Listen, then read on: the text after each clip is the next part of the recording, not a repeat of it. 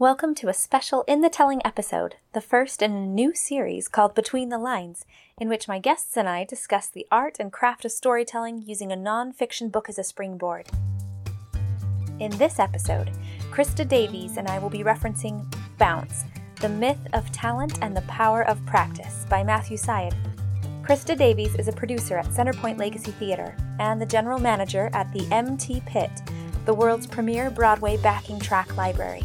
References made to the book, including excerpts and links to clarify concepts, are included in the show notes.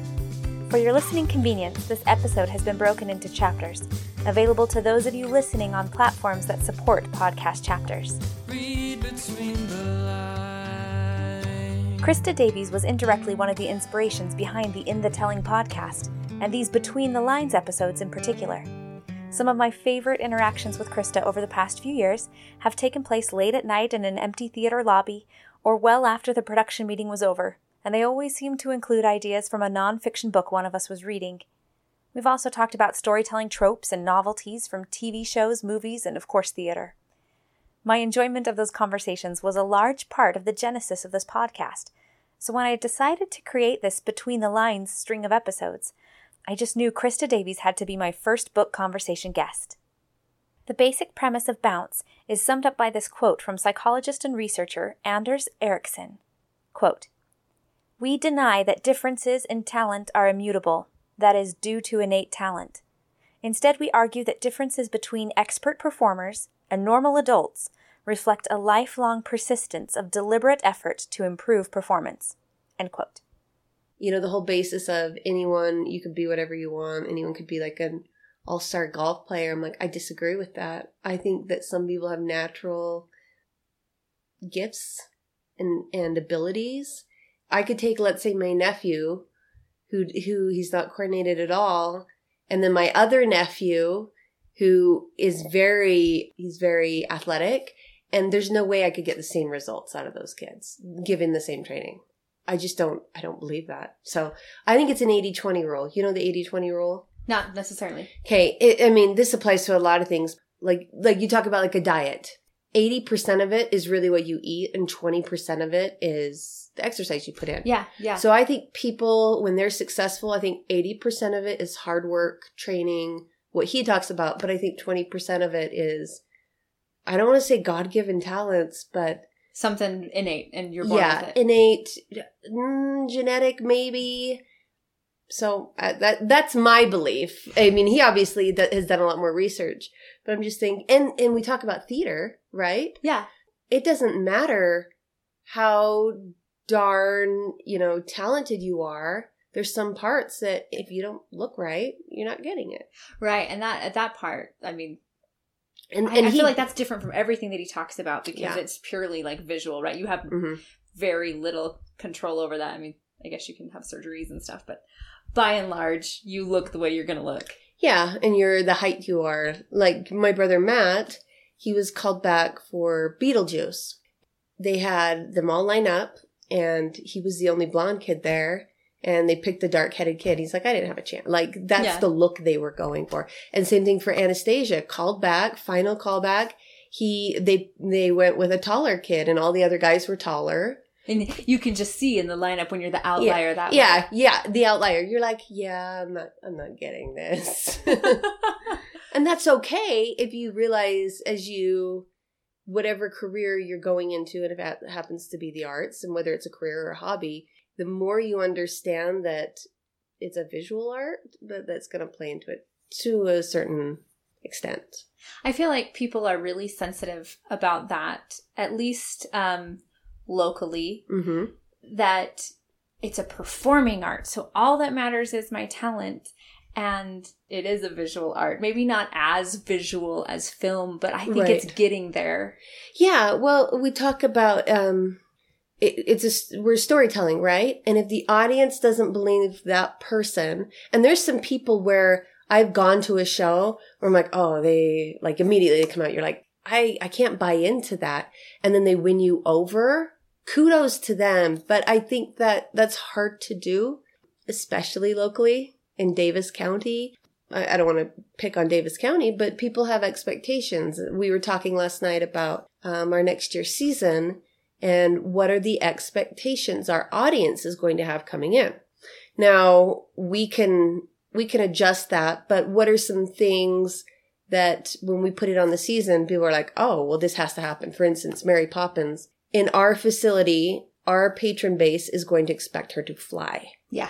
And that was one of the things we required when we did our production. I'm like, she has to fly. That people are buying tickets to see her fly. So we can do a lot of fun, creative stuff, but this is something that we need to keep in there. So, I mean, that's just a, for instance. Yeah. Of why I don't think this book applies completely to theater. I mean, even sports, you have to have a certain build for things, right? Right. And he never really got into that in a way that satisfied the fact, for me, that there is a greater preponderance of expert African Americans in the NBA than white guys. Yeah. I mean, just the statistics alone. And it's the same thing we see in the performing arts, right? I mean, if you take the population of Blacks in America, the performing artists on Broadway, that's not the percentage. Yeah. It's a lot higher with African Americans. And he touches on the book about why he thinks that is the case because, oh, you're Black, you're not smart. That was a general prejudice. A stereotype where they had those students listen to a basketball game and they were focusing on a player. And one subject group was led to believe the player was white, and another was led to believe it was Black. And so the player that was white was, oh, he's smarter. He's he really has knowledge of the game. He knows what to do. But the Black player was athletically superior. And so when you do that, when these kids grow up with that stereotype, oh, well, if I'm supposed to be Black, then I should be or if I am Black, I should be an athlete or a performer or things that led to those abilities just because of my genetics. So I don't know. I thought he made some really good points. I got through the whole book and I was waiting for a but, and it never came. Or he never really argued with himself about his assertions. No, he never played devil's advocate. Yeah. And I was waiting for that. And I really liked the book, found it interesting. But I think you owe that almost to your audience. Be like, look, I acknowledge this. And he did it maybe kind of offhandedly every once in a while, but he made some good points. I think I expected from just the cover, right? He picks out Mozart, Federer, Picasso, and Beckham. I expected at some point for there to be truly a performing arts example. Yeah. And I never got one. You get music. Yeah. He goes back to those violinists all the time. And he spends a decent amount of time on Picasso, but he never really. Do you think it's because it just? I think by nature it can't transfer. I think it's because it's so subjective, right? When you talk about, he even talked about Michael Phelps, the greatest swimmer of all time, where you can measure their success, right? Whether it's championships, medals, world records, whatever it is. And how do you? I mean, Tony Awards, Emmy Awards. Is that how you do we say Meryl Streep is the greatest of all time? But what was her training? What methods? That's hard for him, I think, to do research on. Yeah, I don't think you could be scientific about that because each person's going to have their own variables. Mm-hmm. So when he talks about his stroke, right? And it wasn't until he could replicate the same stroke every single time that he had any idea whether or not that particular hit was working for X, Y, or Z reasons. Because there's too many variables. Yes, yeah. Yeah, well, nobody is going to have all of Meryl Streep's roles. So, how do we know? And the circumstances underneath it. Because even with sports, you have rules and guidelines and parameters that, everyone has to work within. And don't get me wrong, I grew up playing sports. There's a lot of variables. Was it windy that day on the field, or, who was pitching? So you have those kind of things. There's not stats. There's just not stats to measure performing artists. And so I kind of want to make you come up with some, though. What do you think? Oh, if what actors, would if actors had tradable cards, what stats would be on the back? Well, you could go voice type. Same thing you put on audition form. You could do height. You could do your dance training and all the different dances, how many years you've had training in each one. I mean, we have special skills on there, right? But how many of those things factor into a particular role? Or they just had the NFL draft. They have these combines where they have these kids come in and they run the 40-yard dash and they measure their height, their hand span that's important for quarterbacks, and how high they can jump. So there's 10 things they measure them on, but you get into performing arts and the list could go on forever, right? Yeah. Well, and I mean, inches are totally objective. You say voice type, and before I realized you're talking about like vocal part, yeah, I was like, is she thinking about like tone? Is she thinking about like range? But that's the other thing, and that's what I kept thinking of when he was saying, well, you could make yourself better, you can do all these things to get better. Vocal tone, though, I mean, for the most part, that's really hard to change with someone, right? You could like impersonate someone else, but it's not going to be you. Yeah, and that natural tone that people, you're just like I went to the Brian Stokes Mitchell concert last week.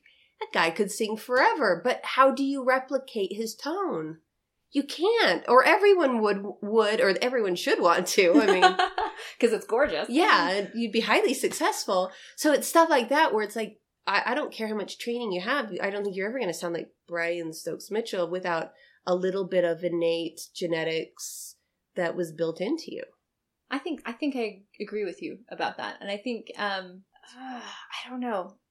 I feel like there's so much about theater in our area where people just chalk it up to taste, right? Oh, they just liked me, or they didn't like me, or I wasn't what they wanted, or I was what they wanted, or what they're looking for. I mean, we have all these like euphemisms for something that is esoteric and out of our control. Yeah.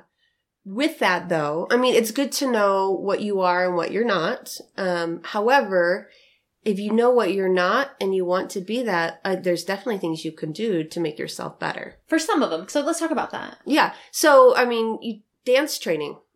A lot of people, at least at our theater, some of them have had formal training, but a lot of them just picked it up through shows. And I think they found, I have a gift for this, or a natural ability I didn't realize I was capable of.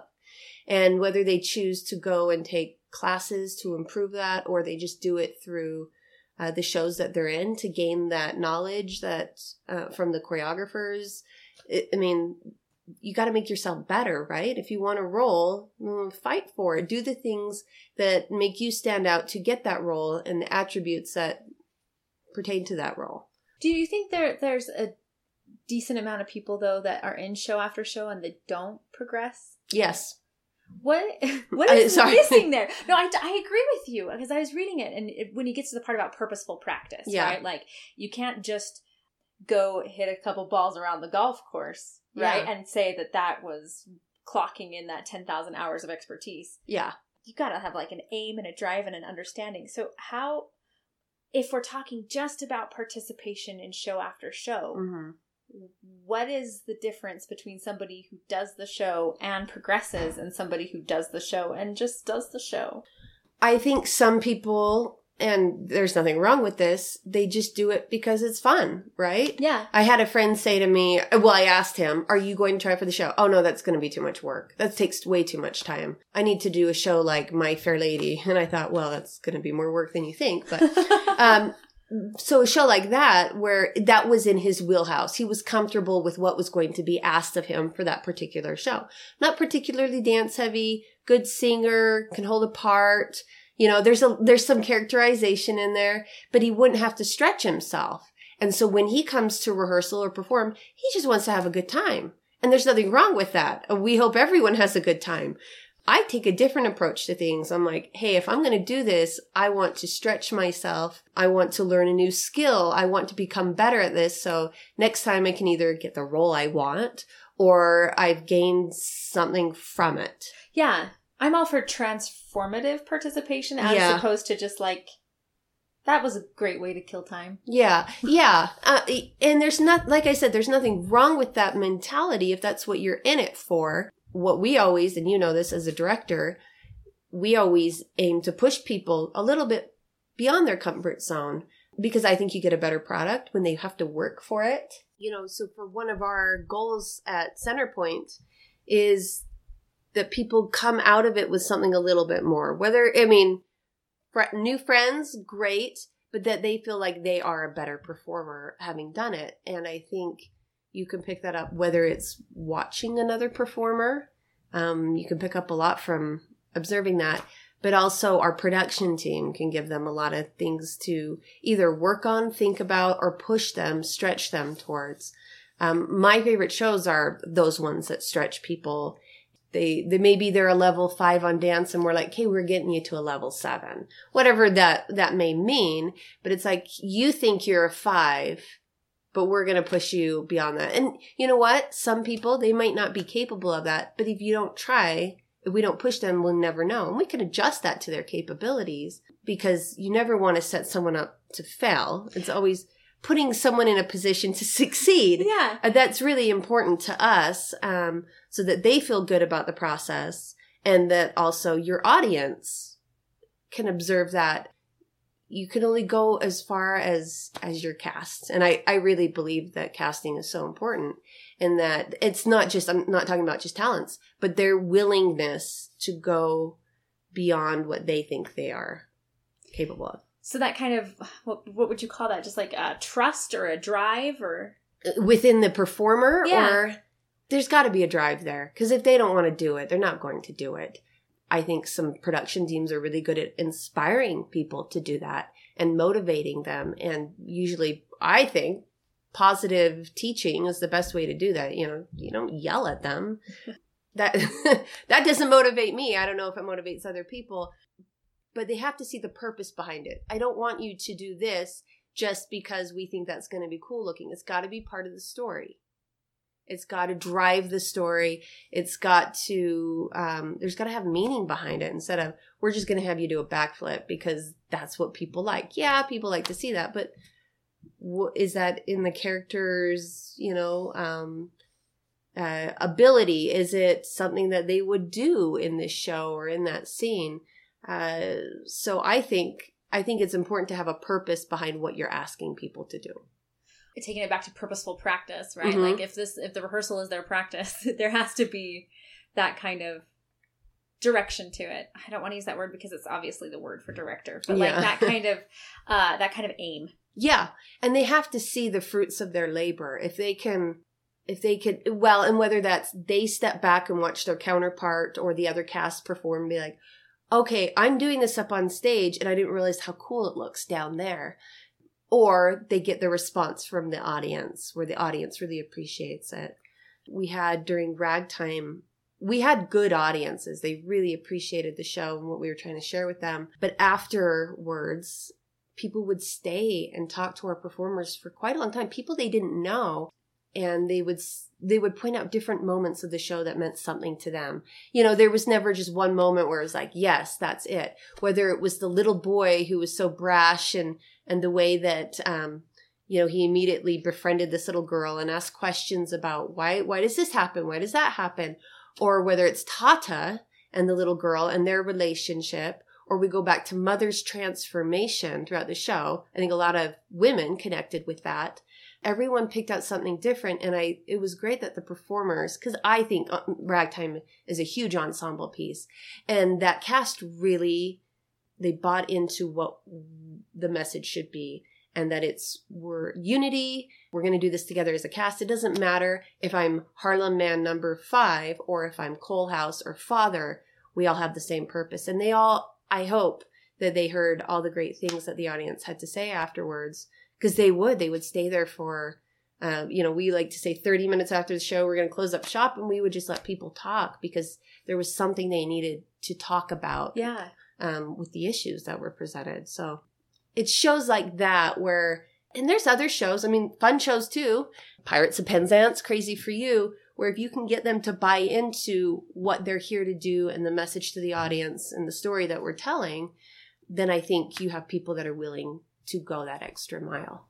You're talking a lot about feedback. You're kind of hitting on that idea where, I mean, we hear it all the time in theater, so that is not a novel concept. Yeah. Right? Like, we're going to sit down and get notes. And so when he gets to the part where, like, oh, if you want to progress, you need feedback. I'm like, yeah, genius. Like, yeah, I think we know that.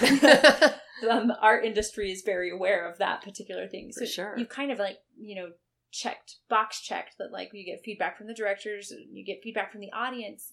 How does that work, though, for, like, the production team or the theater? Like, what kind of feedback, particularly, like, over time outside of just one show? We do get audience feedback. Our audiences are, I think, unique. Davis County has a unique audience outside of Salt Lake, and when you go even up to Ogden. And so there's sometimes where we take a risk on a show and we hear that it was not a successful risk from our audience. And you can see it in ticket sales as well. It doesn't mean it wasn't an artistically successful show, but maybe our season ticket base didn't appreciate it. And then you get big responses, whether it's people online, reviews, other people talking in the community with shows that we took a chance on and it paid off. And so there's no way to measure that. We could put shows in categories and say, okay, here's are the shows that were a risk and these are the ones that paid off and that didn't. I feel like our season for next year, we tried very hard to listen. I mean, we get actors' feedback, we get audience feedback, we get board members' feedback, and we try to structure a season that will not be bland or old classics or just anything new, but a good mix that hopefully there's something in there for everyone. So as far as measuring feedback, you also have to be careful about where the comments are coming from so that someone online who, could anonymously create a profile or whatever scathes you for something. I mean, you kind of have to weed through those things. We get letters at the theater. Some of them are good. Some of them have some recommendations, and we have to weed through those and think what is best for our theater, for our audiences particularly, and that serves our mission statement. Early on, there was 3 E's thrown out for our mission statement: educate, elevate, and entertain. And so you have to look at that. Are we doing that, one of the 3 with each show or production we put on? Does it cover 2? Even if it covers 3, even better. So it's hard. The feedback it's good to hear. I like feedback. I think it's important. That's the only way we can improve, just as he mentions in the book. But you also have to measure it, and some feedback gets more weight than others. Yeah, whether it's how closely related it is to the purpose you set out to achieve in the first place. Right. If we need audience feedback, we're probably, we'll take a poll, whatever we need to do for that. But if I'm, looking to make some decisions for production teams or just productions, I'm going to probably turn to some contributors from our artistic community where, I know so-and-so worked on that. Maybe I should talk to them about their experience with the show, how it played to other audiences, whether it's in Davis County, outside of Davis County. 'Cause that's important to get firsthand experience and knowledge from, whether it's a director, music director, producer, choreographer. We have to have that to make educated decisions going forward. I feel like that's tricky for me as a director and a choreographer because I get feedback that I would say falls into pretty narrow camps. There's like the review. Yeah. Which, because of the preponderance of community theater and the people who I think are doing the reviewing, by and large, they want to be constructive and positive. Absolutely. So you're not necessarily getting an unfiltered opinion. It's going through a lot of politeness. Yes, yeah. before it comes to you. But it also isn't necessarily digging in on the craft of what you do. It is through the lens of, did I enjoy the evening? Yeah. Which, while I would say is definitely a purpose, I don't find it to be a very useful soul-focused purpose because it doesn't tell me how to get there, right? So I find it really hard as a director or a choreographer to get the kind of feedback that he's talking about that you need. your cast is always maybe trying to ensure their ability to get cast by you again. Yeah. So they are going through the lens of politeness. Yeah. Right? So how do you... Well, like between actor and theater, that group of people in between that isn't directly talking to the audience, like where do we get our good feedback, do you think? Well, they have to, there can't be any politics in it, right? If you want good, honest feedback, they can't be worried about, will they choose me as a director again? Will they cast me in their next show? That's why what we do at the theater is we do postmortems. We don't have the entire team there. We found that kind of fruitless because everyone's being polite. Yeah. And they're, they don't want to upset the costumer or the choreographer or whoever it may be. So we try to act as an intermediary. We say, what was your experience working with this director or this choreographer or this lighting designer? When you gave them something, your vision for the show, do you feel like they grasped it and went with it? Were they open to feedback and changing things on the fly? Those are all important qualities, to be flexible. I mean, we have to have a vision, but we all know that plan A never goes down, right?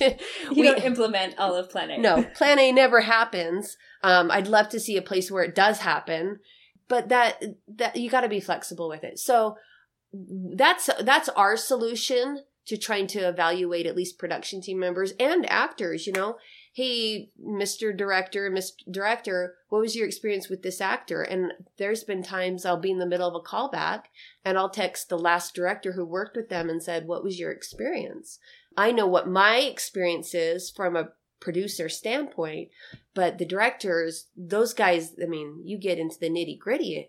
I wouldn't say you invade these people's spaces, but you're pushing them and you see their true colors come out. And so I think that feedback's important where you don't have to be, so-and-so doesn't have to know where that came from. I can just say, with some previous experiences, this person has always brought their A game. They're pleasant to work with. They pick up on dance easily. They'll do anything you ask them. Or, you have the vice versa of that. But I think it's important to, like you said, to stop being polite and get to the nitty gritty. And it doesn't mean you have to be mean. Right. Just a fair evaluation is important because that's the only way you're going to improve or allow someone else to grow and improve. I found that, some of my most enjoyable conversations are when it's like, let's not even talk about if you liked it though. Yeah. Like, I don't care if you liked it or didn't like it. Can we talk about the mechanics of it or the choices of it? And well, and I think that's the hard part. You talk about reviewers and they have 2.5 hours to evaluate your piece of work that you've been working on for 2 months to a year, depending on, when you started working on concepts and all that. We did a show recently where it's a tough piece because I don't think it's like a blockbuster. People don't love it. But, there's a place for it in our community. It's a fun show to tell the story of. And I was worried about the turnout of actors if there was going to be enough interest in it. And we cast our show and we cast it with a lot of unknown people. And it was like, okay, here we go. I don't know where we're going to end up with this and how hard the cast worked. And we were delightfully surprised and I wouldn't say surprised, but we're like, oh, we did get to where we needed to be. I didn't know with the input what the output product would be. Sure. And people don't see that. They don't know what we had to work with. And I'm not saying these were lesser quality performers. They were just unknown to us. And the technical difficulties of the show and where it ended up. And I think audiences ended up enjoying it, but it could have gone the other way so quickly, had things not aligned. So they also don't get to see that. It's like, do you have any idea how hard we worked or this person worked to get to that point? That's where the evaluation of a show, we still have to please the audiences. They're the ones who are paying money to see it. But from my perspective, the show was a success. Whether it did well financially, whether the audience thought it was, the best show ever, I don't know. I kind of don't care. I mean, I'd care to a point, but to me, the show ended up successful. You're kind of talking a little bit about like the iceberg illusion that he Yes. talks about in the book, where it's like Mhm. all this comes. So have you ever been sitting in an audition where you're like, a director is like, wow, that was amazing. They must be so gifted. And you're sitting there going like, I know that person and they work their fanny off. Yeah. Oh, all the time. All the time where you're thinking, I've seen this person progress over the last 5 years.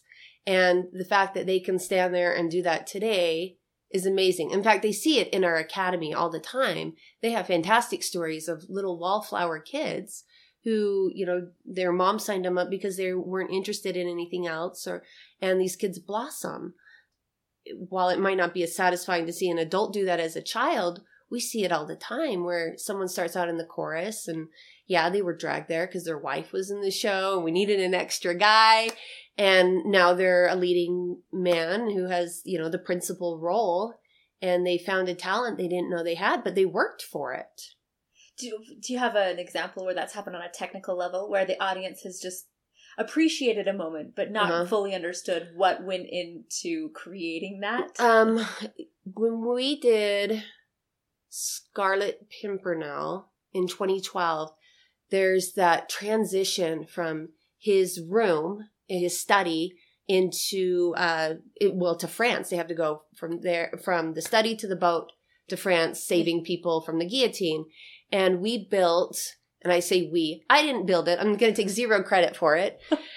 Scott Montgomery's idea, and Jay Clark executed this fog curtain so that when they're transitioning, it goes dark, and then you see a boat come out, and there's a fog curtain behind it, shielding what the setup of the guillotine behind. And then when the fog goes away, all of a sudden, bam, you know, there's the guillotine, and we're in France. And he worked really hard on that fog curtain and building it, testing it over and over and over again. So yeah, that's just, you know, it was a simple moment. I'm sure people were like, oh, that was cool. But it was like, do you have any idea how many hours that took or money? So yeah, that's a tiny example of some of those moments that have paid off. And even the car for Chitty Chitty Bang Bang that Scott put into that car, and it flies twice. It's on stage for maybe a total of 15 minutes, but the hours that he put into that and replicating it, we didn't replicate it exactly because of the length of how long the car is, but we shortened it down, and he did. Man, he went down to every last detail. So it's a gorgeous car. It's a really pretty car. Yeah. It's a very, very pretty car. Tell me a story about an adult, if you can, specifically, like that you know got to a point of accolades through practice. Should I use a name? Sure, if you feel like okay. That's a positive story, so I can't imagine it is a positive story. So Ryan Zog, who he came and did West Side Story. I think he's a basketball player. I know that about him. He grew up playing basketball in high school. I don't know if he had ever been in a show, maybe one before that, but you know, he's like, I'll come try out for this show. And so he was in that show and did a good job. I mean, he worked hard. I mean, the dancing for that show, all those kids worked so hard for that. But he was Nibbles, who, you know, one of the sharks at the very beginning. So I remember they ran that over and over and over again. And then he was in Addams Family, and then I think he did Mary Poppins, and then he went somewhere else and did a show. So that was 2017. 2018, he came and did Camelot, and he had, you know, it's not the principal role, but he was Mordred. Yeah, it's a significant part. Yeah, and did a very nice job. And then did in Ragtime, he was Henry Ford. So, you know, the parts, you know, he continues to fill out these parts very well.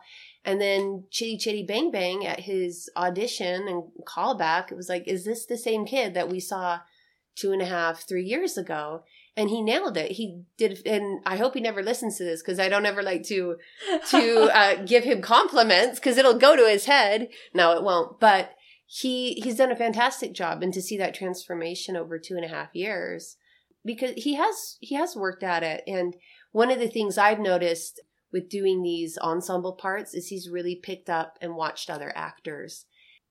And whether he has a natural ability or not, I'm not great at, I couldn't tell you the process of that, but I've seen him really pick up on what other people do well and learn from that. And I think that's huge in in an actor's ability, whether you need the principal part or you're happy with chorus, or it depends on the show sometimes for people, but there's something to learn in every situation. I think especially as an ensemble member where you're not looking up to a lead or a principal, but you can learn from them and you can take that into your next show, your next role, whatever that may be.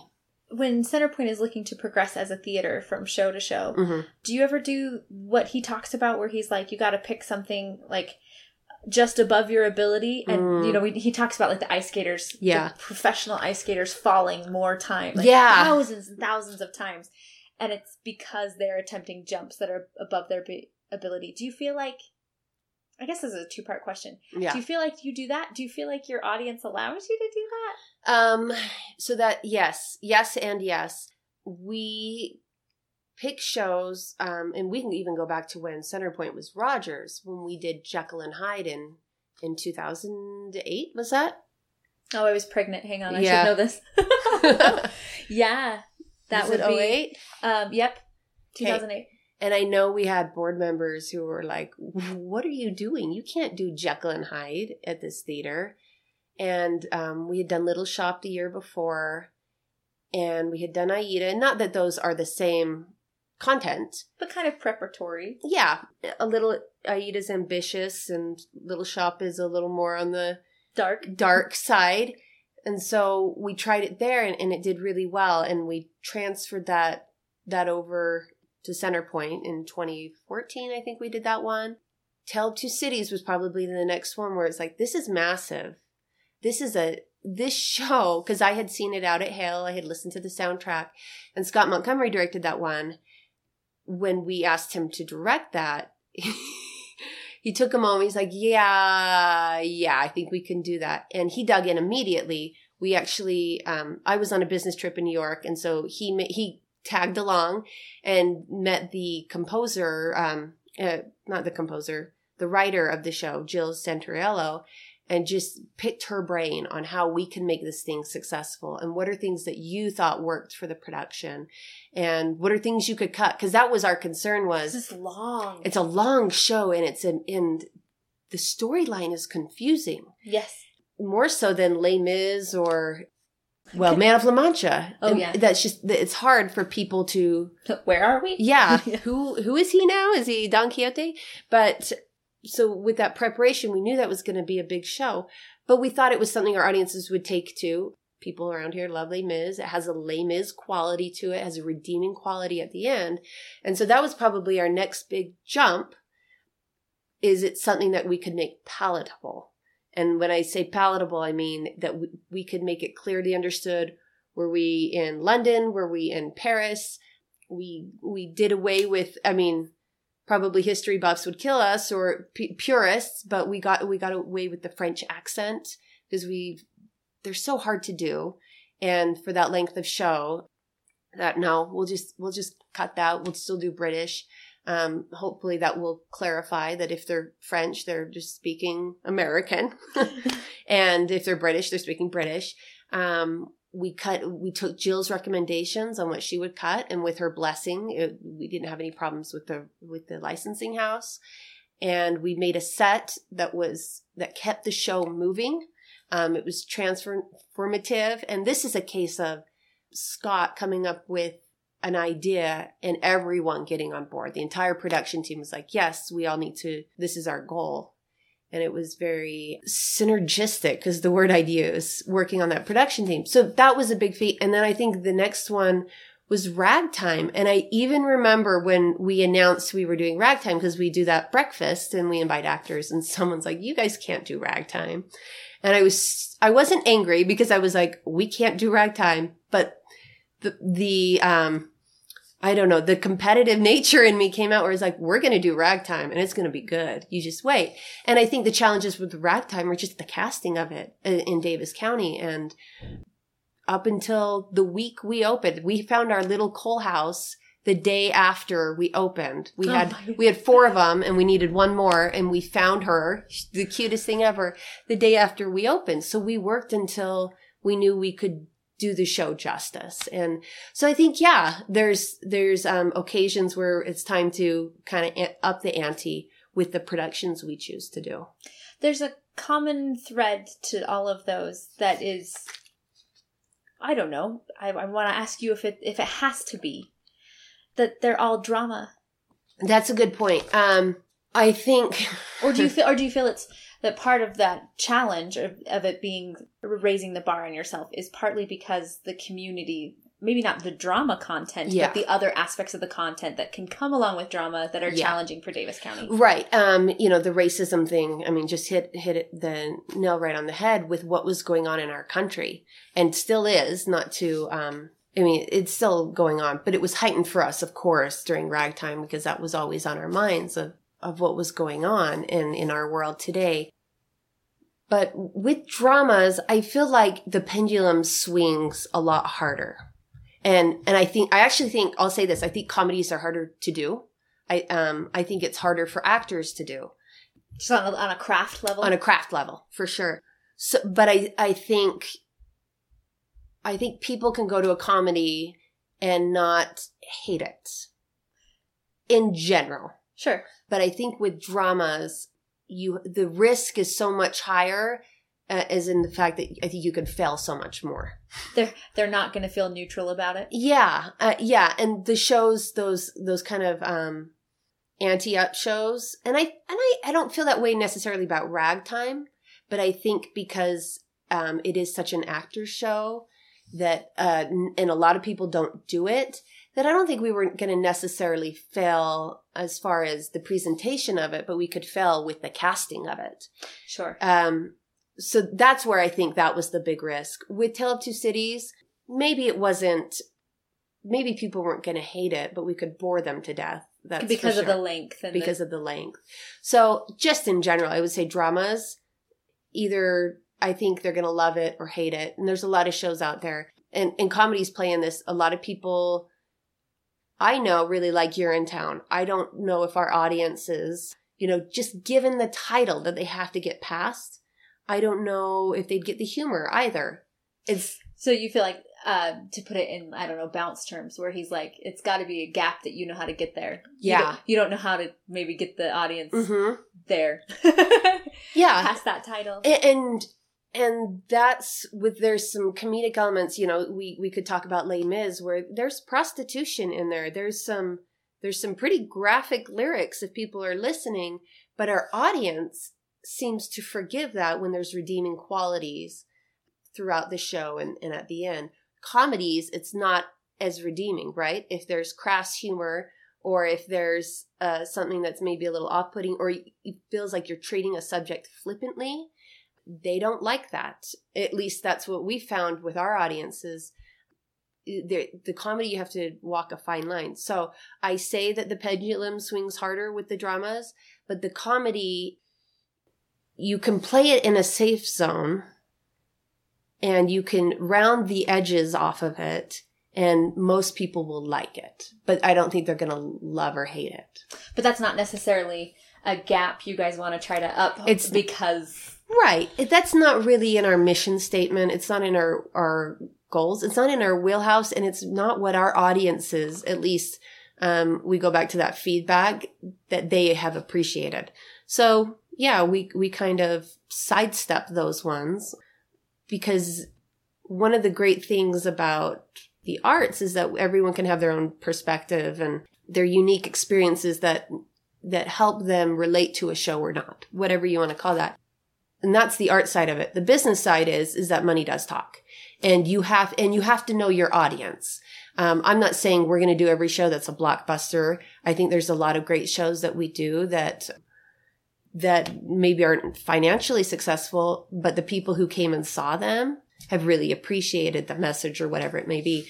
But we do have to run it as a business as well. And you really have to know your audiences. And we're trying to get better at that.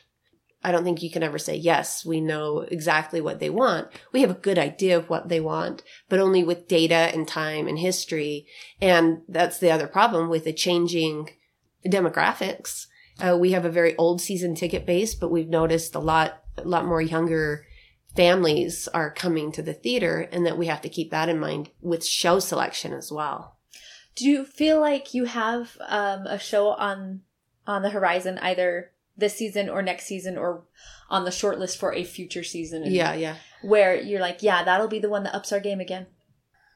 Not particularly. It's usually the ones that hit me upside the head. Like, I don't realize, like Ragtime, I knew that was going to be a challenge. I think the fact that we've done Scarlet Pimpernel and the audiences already love it around here, That's kind of a gimme. Yeah. I think Newsies, not because I think audiences will love it, but the casting of that is also challenging. And it's usually, those are the shows that give me anxiety, are the casting ones where, we gotta have some boys that and they're can gonna dance. have to sing and dance. Yeah, they're gonna have to sing and dance. It's kind of West Side Story style. Yeah. Yes, very much so. So we'll see. I mean, that's probably the one. I don't think it ups our ante. I think people thought we were going to do it eventually. So, it kind of doesn't work for what he's talking about with bridging that gap. It doesn't count if it's obvious. Yeah, I don't think so. I mean, maybe it could, but I think given the context of what he's talking about, because it's art and subjective. Yeah. Because I mean, he doesn't address it being obvious at all, but that's just because, like, well, duh, like, yeah, there's the way to. That's a good point, because I think you can see. I mean, when you talk about bridging the gap, I can see where I need to be. This is where I am. If I have to beat this time by 0.5 seconds, there's things I can do or techniques I can put into place. For us, I mean. We talk about, so I've been involved with this particular organization since, if you count the first time they put a paintbrush in my hand, that would be 97. 96 maybe. So the reason I've stayed involved over the past 20 plus years is because I have seen that improvement. I'm not saying it's like, oh, we got to get to the top of the mountain and then we're there. That should never be the way you think of it. It's always, well, we get better every year. And that's what I've seen. We've improved our practices, whether it's on the production side of it, marketing, actor appreciation, whatever that may be. Every year, I think we get just a little bit better. So and I think that does translate to productions and production quality.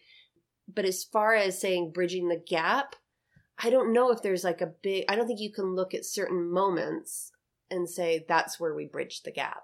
I think it's gradual for our organization. But when you're talking about like shows, like where you've taken the next leap, I know a lot of people would love to see Sweeney Todd. I love Sweeney Todd. I don't think our audiences are ready for it. And I don't know if it really serves our mission statement. But that I could see that would be one where we up our ante. But I don't know if it's necessarily upping our ante or changing our delivery of the quality you already have achieved. Not even the quality, but what people come to expect the type of shows we do. Okay. And I don't mean that. You're not saying in content or maybe content. Well, it's a difference of content, but it's not necessarily a difference of process. Yeah, it wouldn't be a different process. But you talk about a show like Rent, a show I also really enjoy. That's not for our audiences. I think you have, like I said, you got to know your audience, know what you are and what you aren't. And as soon as we try to be something we aren't, you lose that identification, that what's gotten you there. I look back at the people who have built this organization and, building upon the shoulders of those people that came before you and honoring them. And it doesn't mean we don't progress in different ways, but progressing doesn't mean going outside of what you do and what you know. A change of identity. Yeah. Talk to me about deep domain knowledge, because I feel like Centerpoint's on its 10th season. Next year is our 10th, yeah. 10th season. Do you feel like you guys have like deep domain expertise, that there's like an institutional knowledge? Yes. Yes, for the most part. It helps that a lot of people have been around for quite some time.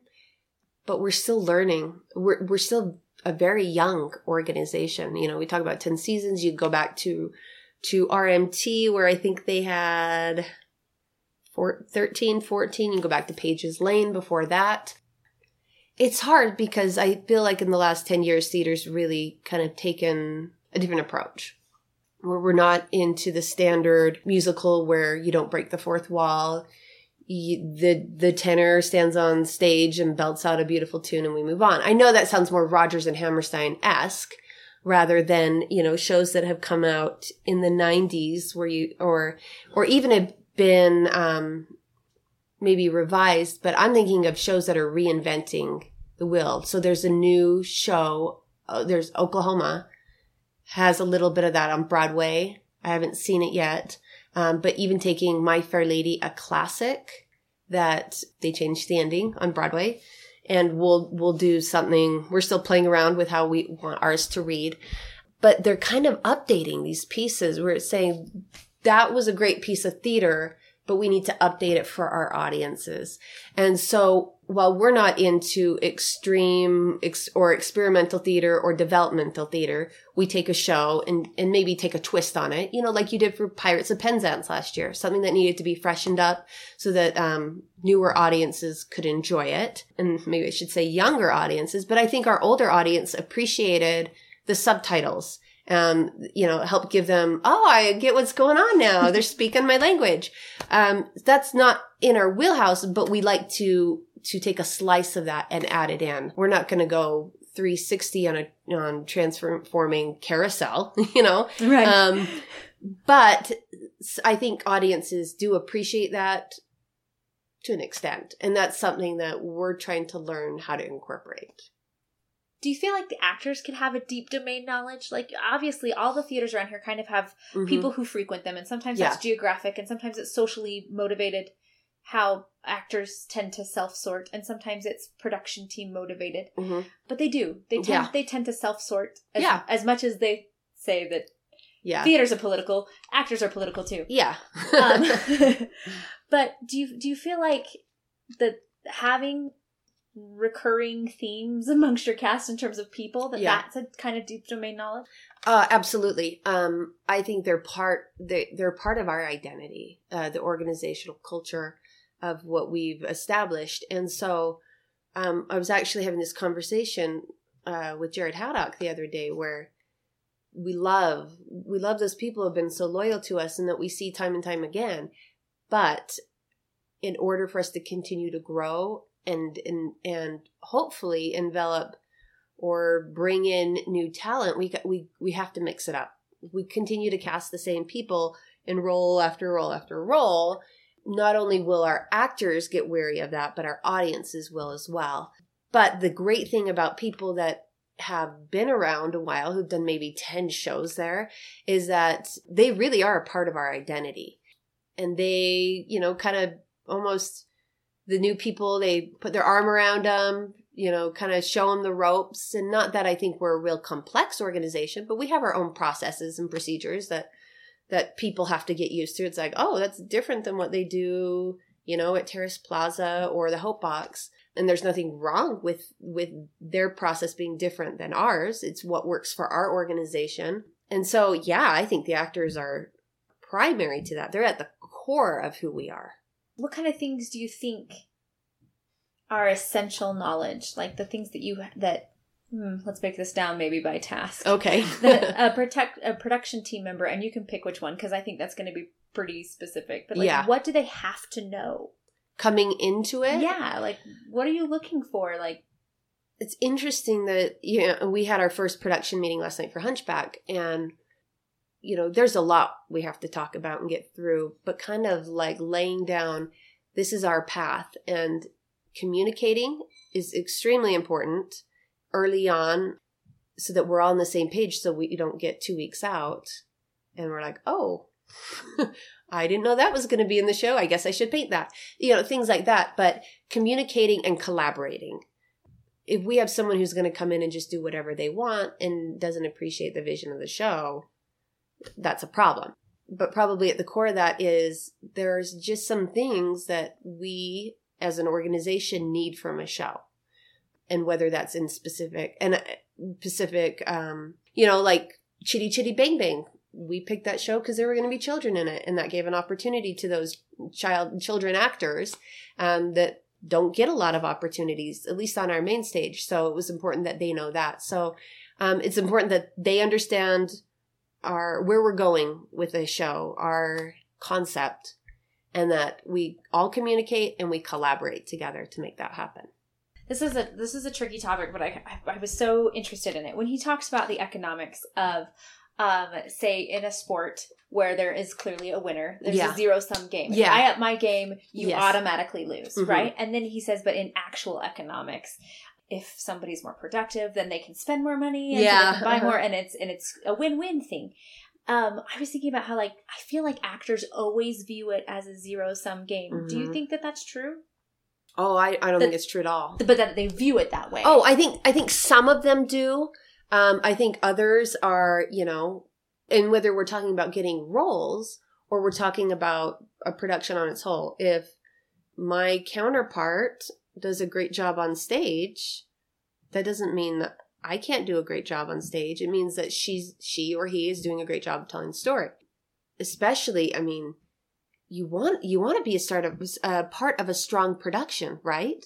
And so you want talented actors to surround you on stage. They only make you look better.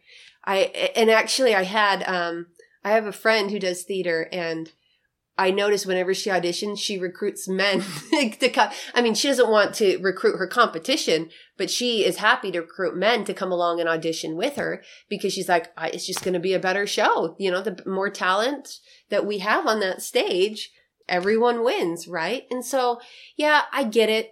I grew up playing sports, so I get the competitive nature of, I have to beat this person out for a role. But I think in general, when we put on strong pieces of theater, whether it's at Centerpoint or, Leighton Amphitheater, wherever, I think good art begets good art. And that engages audience. If they see a good production somewhere, they're more likely to go and see another live theatrical production. If they see a bad one, that might dampen their spirits about shelling out $20 to see the next show.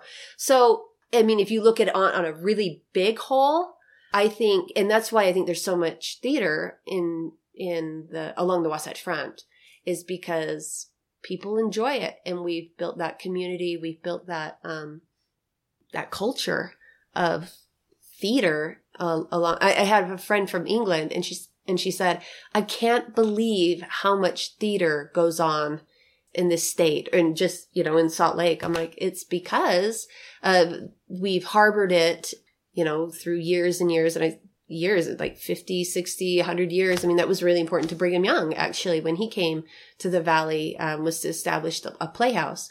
So, yeah, I get it. I get when actors are disappointed when they don't get a role. And that's hard in the moment to be like, it's okay, because it's good for everyone. No, you didn't get the role, but hopefully they can see the larger benefits of it, because more theaters open up or more people do productions, and that's more opportunities for them. What other insights maybe have you had about this from this book that we haven't talked about? I think there is something that's to be said. He talks about Tiger Woods, Serena Williams, their parents getting very involved.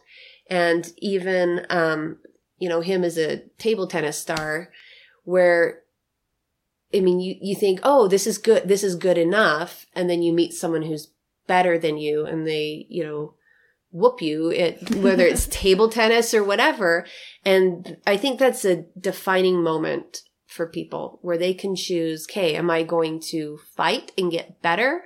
Or is this what I'm going to settle for? And when you look at that in theater, I think some people are fine being what they are. These are the roles I get, and that's fine with me. There's nothing wrong with that. But when you face that challenge of, okay, I just went to this audition and that girl or guy was clearly better than me. What do I do to get to, I don't want to say beat them out, but to get the role next time? And that's where you see people, okay, I need to get back into voice lessons. Or, man, is there a dance class around here? What can I do to get better? And I think that's a personality thing. A lot of times, some people are just fine. Like, hey, I'm great being in the chorus, and I love those people. Those are wonderful people. But I think it's what's in it for them. What do they want out of it? And if it's they want to dig in and spend, X amount of money and X amount of time trying to get better, hey, more power to you. You know, I was actually watching an episode of This Is Us last night, and it's the one where Beth looks back on her kind of career as a ballet dancer when she's growing up, and she's willing to dig in, and she's willing to put in the hours and work harder and harder, but the money isn't there, and she realizes, you know, you got to pull out. And so, you know, is it worth it? You know, what are other things you could be doing with your time or with your money instead of taking vocal dance classes and, you know, are you away from your family? And I get that even when people come and volunteer to be in a show, when they say, I'm only willing to accept this role. Well, for that show, that might be what's worth it to them, for them to be away from their family. And that's just fine with us. But that is, I think it's for each person to decide, and what the results of it are.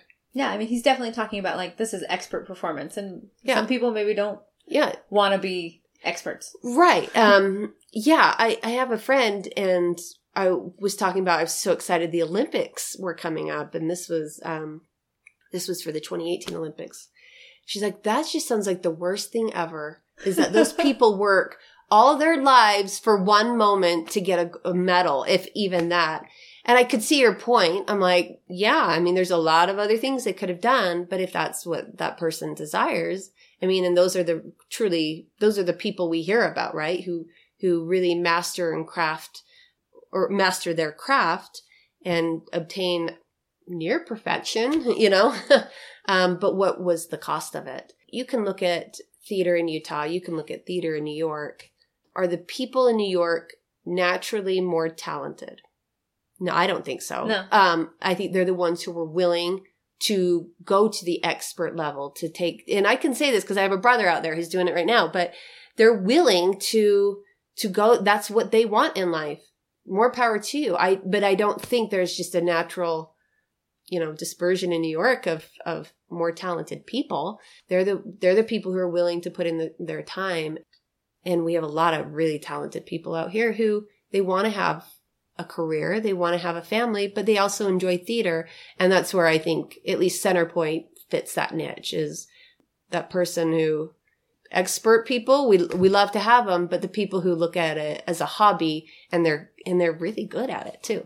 I like that. It reminds me of when he talks about the violin school, right? There's the people who are going to be the soloists for the orchestras, world-class orchestras. Yeah. The people who are going to play in the world-class orchestra. But they're not going to be a soloist. And there's the people who are going to like teach other people. Yes. Where he breaks it down in that particular school. And there's the people who practice regularly and practice well. And there's the people who practice so much more and practice so much harder. And then there's the people who dedicate their lives to it. And you have to, I mean, if we're talking about, you know, percentages or increments, is that 1,000 more hours a year, does that make you, whether someone practices 100, does that make you 10 times better than that person? I don't know. Yeah. You don't totally agree with him on that. I feel like he would say, yeah. I think he would. Yeah, I think he would. But I think that those extra hours definitely are going to lead you away from the pack. You know, you're going to go above the you know, the average, the status quo, whatever. But is it worth, you know, the cost of doing, is that worth it to you? And I don't think so. I mean, I'm not saying for that. Yeah, I'm just saying your personal choice. Yeah, my personal choice is that's not for me. Depending on what we're talking about. But but just the you know, you look at the amount of time versus the amount of time you get, or the percentage you get better. And you can't measure stuff like that, right? Can we really say that Tiger Woods is 10 times better than, you know, this other golfer who's on the tour, but we never hear about, never places? I don't know. Even with his stats, right? I mean, I don't think that you have that kind of mathematic certainty. It's always fascinating to hear other people's perspectives and what they get out of something. I mean, just like we were talking about theater, someone could see the same piece and be like, oh, mother's story that just saying to me, and oh, the racism thing. But with books, any piece of art, right? We all interpret it differently. So it's always fascinating to hear your thoughts. Thank you. Seriously. Well, I love, because it's not like talking to a reviewer with you. Like, we get nitty gritty craft and mechanics. Yeah, we can get into it. And we don't agree all the time, and not that we have to, but I think we understand each other's points. Yeah. And you make points. You know what I mean? Like you make points and you have like thought process behind it. Where I'm like, I can see that. That gives me something to chew on in my brain for a bit. Yeah, let me mold that around. That's why I liked you sent the questions yesterday, because I was like, oh yeah, I didn't think about it that way. This is where her brain went. Yeah, totally. So anything else that you thought about it that you want to chat about? I should have made notes like you, but I was listening to my little tabbies. Yeah, I like that. Yeah, whenever I have the rare opportunity to get my hands on a book, I like to underline things too, because then I don't ever go back and look at them. But for some reason, it's like when I write something down in conference talks would be what I point to, but I'm like, yeah, they could say that, but if I write it down, for some reason, just me writing it, I remember it. Yeah, it's how I process it too. You can tell. Just the visual words of it. Yeah, I haven't read a book in our library if it's not like hard copy, pen pages and tabbed and underlined, things scrawled, and if it's clean, it hasn't been read by me. Yeah, my mother's the same way. It's a well-loved book. Krista, thank you so much for chatting with me today. You're welcome. My pleasure. Our next Between the Lines episode will be on the book Dojo to Page, Right Fight Scenes, and will be a discussion with the book's author, Christine Haggerty. Look for that special Between the Lines episode coming in July. Thank you to my guest, Krista Davies. Theme music by Gordon Vettis. In the Telling is hosted and produced by me, Liz Christensen. Thanks for listening. Been thinking about the same old song and dance. It's taken me so long to notice how the music changes, like the pictures on the wall when the